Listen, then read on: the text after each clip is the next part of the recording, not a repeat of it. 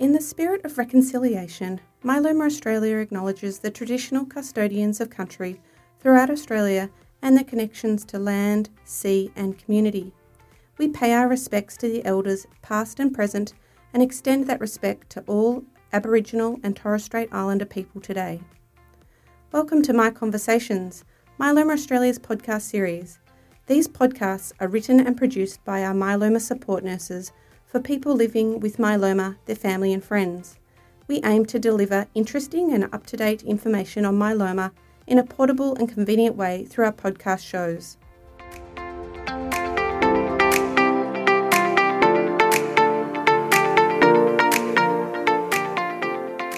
Welcome everyone to this episode of My Conversations, a Myeloma Australia podcast.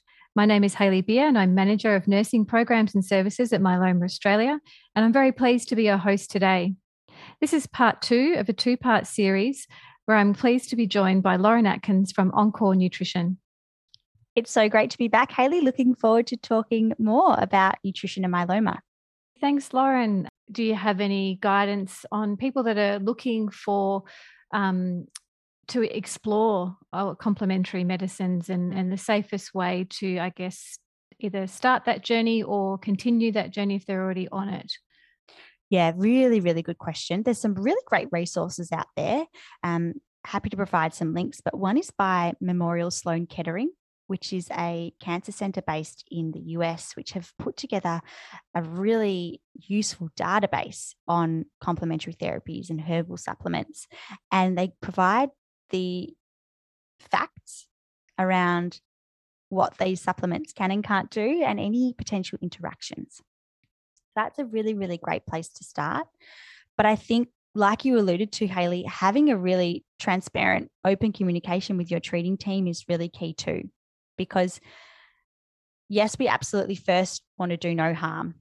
But secondly, if there is a potential that something might help you feel better, tolerate treatment better, manage some side effects in some way, and not cause any challenges, then we'd be so happy to support you in doing that in a safe way. But the other side of the story is you don't know what you don't know. And there might be some literature or research out there that says, actually, this isn't the best thing for you to be taking at the moment. And I'm going to give you an example of antioxidants. So things like vitamin C, which is a really common supplement that's taken by the general population, but particularly those who are having cancer treatment. Antioxidants are very, very good at repairing cell damage. That's why we love them. They repair our cells from any damage that unfortunately happens day to day. Now, when you're having myeloma treatment, we are actively trying to damage your cells. And so there is the theoretical risk that these antioxidants might block or reduce the impact of the anti-cancer treatment that's trying to damage your cells. And so while I'm all for antioxidants in the normal sense in everyday life, I would always encourage you to reduce your intake of high-dose antioxidants for 2 days before and 2 days after your chemotherapy cycle, because we want to give the chemo its absolute best chance of doing its job. And then we'll use the antioxidants in between cycles to help repair your cells. Excellent advice. And there is actually evidence with one of the more common treatments for myeloma, bortezomib or Velcade. We know that green tea and high doses of vitamin C do negate the effect of bortezomib or Velcade. That's exactly right. And we know that bortezomib is useful, so let's give it every chance to do its job. Yeah, great advice. Thank you. Now, the other I guess, in addition to food, fluid is also a very important part of keeping us healthy and well. And us as clinicians are always telling our patients, you must drink 2 to 3 litres of water a day. And sometimes that's easier said than done, or most often it's easier said than done. Do you have any guidance on ways to help get that fluid intake in? Or maybe there might be situations where it's advised not to have so much fluid. Yeah, really good questions. And look, I can't tell you how many people go, I'm not drinking enough. I'm just not drinking enough. And they put their hand up. They completely agree. But it's hard. It's absolutely challenging. And first thing I'd like everyone to do is to whip out their phone or their calculator. No one's got a calculator, but I'm pretty sure everyone's got a phone if they're listening to this podcast, and open their calculator app and type in your body weight in kilograms and times it by 35. And what that's going to give you is your estimated daily fluid need. So 35 mils per kilogram of body weight per day. That's a pretty safe baseline to work off. So for many people, that's going to sit somewhere between 2 and 3 litres a day. But once you've got your number, it's a little bit more meaningful to work towards that, because someone who weighs 50 kilos needs less fluid than someone who weighs 90 kilos. And so let's work to what your body needs. Now, certainly there are times where drinking is very important and more likely to serve you very well than the other times. And so during and after chemotherapy, the days of and the days following, 1 or 2 days post, I always encourage people to really work as best as you can to reach that target. And you'll know you get pumped full of fluid when you're having chemo, and equally important that we keep hydrated throughout and afterwards to make sure that we clear that chemo from our system and keep our kidneys, our liver, all of our organs working really well through that. Now, it can be super hard to drink enough, particularly when you're tired, you're being made to eat all the time as well. So a few little tips. One being to drink your nutrients. So kill 2 birds with 1 stone and look to things like soups and smoothies. Because if you can eat and drink at the same time, you've just saved yourself a task. So talk to your dietitian, get some soup and smoothie recipes that you would enjoy and that would suit your nutritional needs. Another really useful thing to do is what I call anchoring your fluid intake. And what I mean by that is try and link drinking to things that you already do routinely every day. A good example might be brushing your teeth. So I know most people brush their teeth morning and night.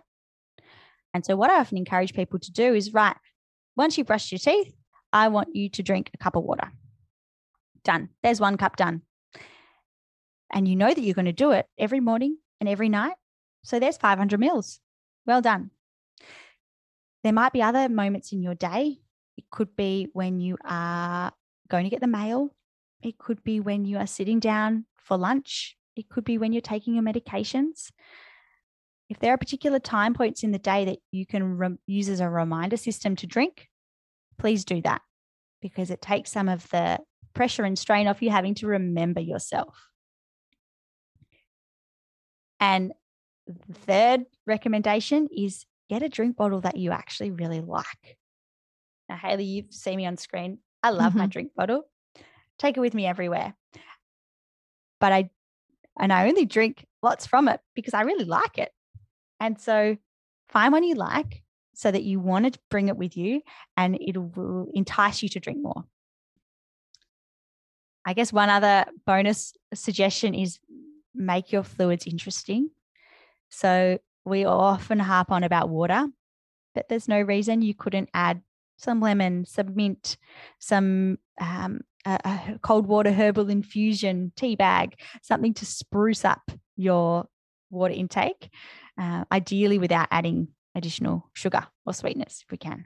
And is that where the miracle fruit might come and help with those problems with taste changes? Yeah, miracle fruit's very interesting. So for those who haven't heard of miracle fruit, it's a berry that's native to Africa and grown, harvested here in Australia in warmer climates, so often up north.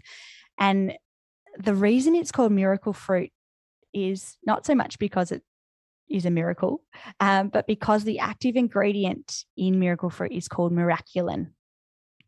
And what Miraculin does is it's a really clever glycoprotein that can bind to our taste buds and change the way we perceive taste. So what it does is it alters our taste buds from receiving things that actually normally taste sour, and instead it makes them seem sweet. So it's really clever. I don't know if you've ever tried it, Hayley. No, I haven't. I'll have to get you some. It's fascinating. You have a raw lemon, and then you have miracle fruit, and the raw lemon all of a sudden tastes like lemonade. Wow. Or the sour cream tastes like cream with sugar. It's very bizarre. It's like being in a Heston Blumenthal restaurant. But look, some very small studies, nothing major has been undertaken looking at the research behind this, but it has been shown that people had improved taste for certain foods after using miracle fruit. So it only lasts about 20 minutes to an hour or so. But if you're someone who's struggling with bitter or sour or metallic tasting foods, it could be worth a try, particularly if you get it in a whole food freeze-dried product, which you can get from certain growers here in Australia. And again, just not having too much of it, because being a berry, being a fruit, it is rich in antioxidants. That's wonderful. It's great to know that there's something out there that can help, because that is such a big challenge for people that do experience taste changes. Okay, thanks, Lauren. Time to take a quick break, and we'll be back in just a moment.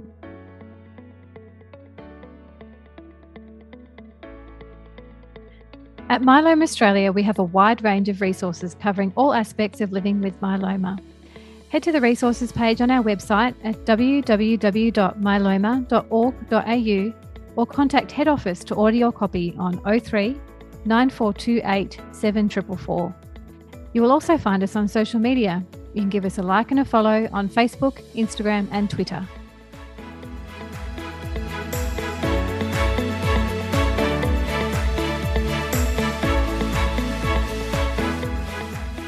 Welcome back. My name is Hayley Beer, and I'm speaking with Lauren Atkins, all things nutrition and myeloma. And also something that's been quite a hot topic recently is a healthy gut environment. So taking prebiotics or probiotics as part of supporting, I guess, their healthy gut. Do you have any advice on the safe way or what the evidence is around the gut microbiome? Yeah, such a growing area of research and so fascinating. There's the equivalent number of bacteria in the human body as there is in something like 3 trillion toilet bowls. Wow. There's more there's more bacteria in the human body than there are stars in the galaxy in one human body. It's crazy. There's so many. Amazing. And so it's such an opportunity to harness our health. And certainly in the context of hematology, there's growing research that particular strains of bacteria can be useful to improve our gut health and therefore our overall health. What's very important in the context of myeloma, though, is that probiotics are bacteria. And what that means is that if you are neutropenic or have low neutrophils or a low immune system, like we spoke about before, and therefore you're vulnerable to bacterial infections, it's actually really important to avoid probiotics, because what we don't want to do is introduce bacteria into your body if your body is not primed to deal with that and recognize it as foreign or as safe. So the recommendation that I really want to get through is that if you are neutropenic, please don't take probiotics. If you are not neutropenic, then it could be worthwhile exploring particular probiotic strains. And another element to be mindful of is that taking probiotics is taking the bacteria that live in our gut. So you take a capsule, it's got live bacteria in it, and you swallow it and it goes down your stomach into your intestines. And that bacteria, in theory, will set up shop in your gut and live there happily. Because the bacteria in your gut, the profile of those microorganisms is as unique to you as your fingerprint is, we don't know if one type or strain of bacteria is going to live happily in my gut, if the same would live happily in your gut, Hayley, because we're all very unique. And so it's one thing to take the bacteria itself and hope it wants to set up shop in your gut. But another thing you can do is take what we call prebiotics. Prebiotics are the food or the fuel that feed the probiotic bacteria. And so what you can do is eat certain foods that our bacteria like to feast off. And what that means, Hayley, is that I could feed the bacteria that naturally live in my gut, and you could feed the bacteria that naturally live in your gut. And it's a little bit more precise to what your body naturally needs. And so prebiotics are found in prebiotic fibers are found in foods including legumes, the skins and seeds of fruits and vegetables.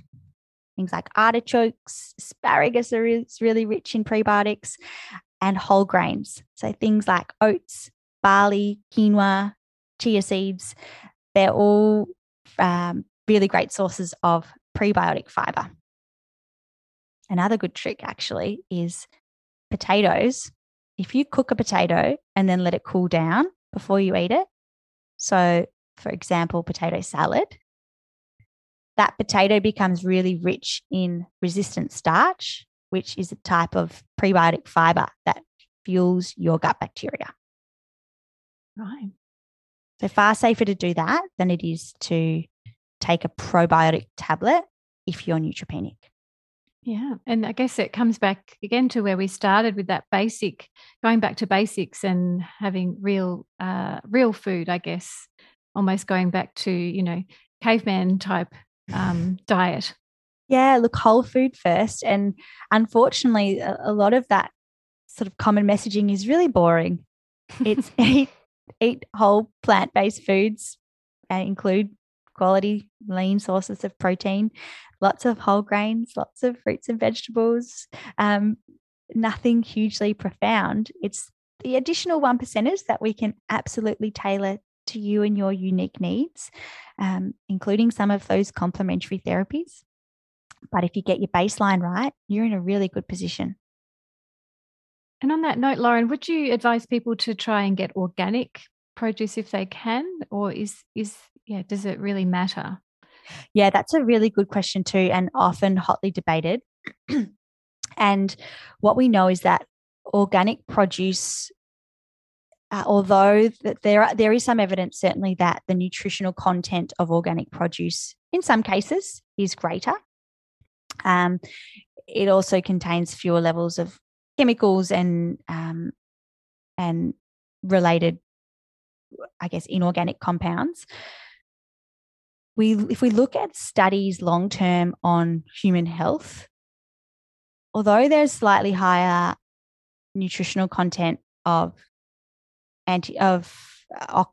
organic produce, the actual impact that has on disease risk is less clear. We look at the profile of someone who takes or chooses organic produce. They're often of a higher socioeconomic status, so they've got more money, they can afford it. They're well educated. They go to the gym. They go and see their doctor. They get their health screens. They get their health checks. They understand the value of good nutrition because they've gone through school and learnt about it. So it's very hard to say if it's the organic food that improves their health or if it's actually just the profile of those types of people who are in a position to be able to eat organic produce. And a lot of literature shows that there's actually no difference in cancer risk in those who eat organic produce and those who don't. And so the moral of the story, in my perspective, is if it's within your means to choose organic and you enjoy it, go for it.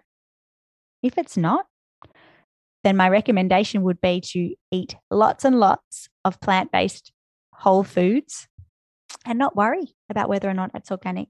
Because what we know is that whole plant-based foods, lots of fruits and veggies, lots of whole grains. We know that improves our health. Whether or not it's organic doesn't matter because we know that makes a big difference.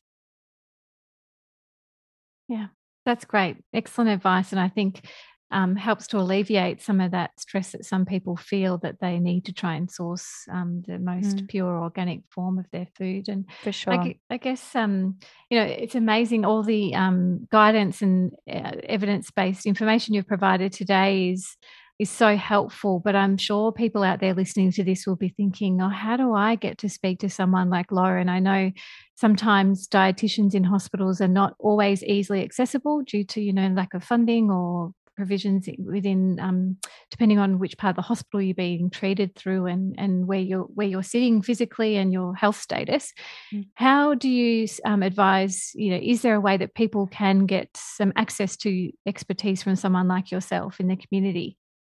Yeah, absolutely. And look, Hayley, I've been there. I've been in the hospital system very, very recently, and I appreciate those resource challenges. It's not through lack of desire. All the dietitians want to see everyone, but unfortunately there are, only a certain amount of time and energy that can go there. First and foremost, absolutely ask to see the dietitian at your treating hospital. But certainly there are some amazing dietitians that work out in the community that have expertise in oncology nutrition that can support you. And one thing I want to highlight is that the World Cancer Research Fund recommends that everyone with a cancer diagnosis, past or present, should receive nutritional care from a trained professional. So in Australia, an APD or an accredited practicing dietitian. So it's really worthwhile finding someone to act in your corner to help you wade through some of this information that's out there, often misinformation, and tailor something that's really meaningful to you, your unique needs, your diagnosis, your treatment, and your goals.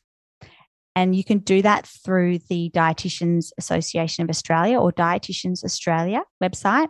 You can use their search function to find a dietitian with experience in oncology in your local area. It's very likely that you will all be eligible for something called a chronic disease management plan or a care plan from your GP, which would entitle you to Medicare rebates on up to 5 consultations with a dietitian or other allied health professionals. So that's where you might be able to spend a few sessions with a dietitian, a few sessions with an EP or exercise physiologist or a physio, and just really set yourself up to jumpstart some of those goals that you're looking to achieve. In terms of myself and my team at Encore, I've got a group of oncology dietitians who would be so delighted to support anyone with any questions they've got. We do offer free 15-minute phone consultations. So if you've got a few burning questions or just need a little bit of support with something, by all means, please reach out via email or our website or contact me directly. I'd be so happy to help. We operate out of Victoria, so we've got 5 clinic locations across Victoria, mostly in Melbourne, but also in Torquay, and lots of telehealth. As you can imagine, COVID has meant that we do lots of video consultations, which is a blessing in that we can provide support to people anywhere in Australia, which has been really wonderful. Yeah, I think that's a fabulous service you provide, Lauren, because there will be people listening that live in, very small towns or regional rural areas of Australia where a dietitian may not be present or easily accessible. So to know that they can get in touch with you, and we can put the link to your website in the notes for this episode so that people can find you. Lauren's also has her podcast, Encore Nutrition 2 Peas in a Podcast. You can have lots of fantastic topics that she goes into further depth there. And she's also featured in the spring edition of My News magazine, or her company, Encore Nutrition is. So thanks, Lauren, so much for your time in this podcast. I've really enjoyed listening to you, and I'm sure that everybody that's listening to this today will feel the same. And yes, we just really appreciate you giving us your time and expertise. Thank you so much. That's my absolute pleasure. And any questions, please sing out. There's lots of information out there. And if you need some support figuring it all out, I'd be delighted to help. And Hayley, it's been a pleasure. Thank you so much for having me. Thanks, Lauren.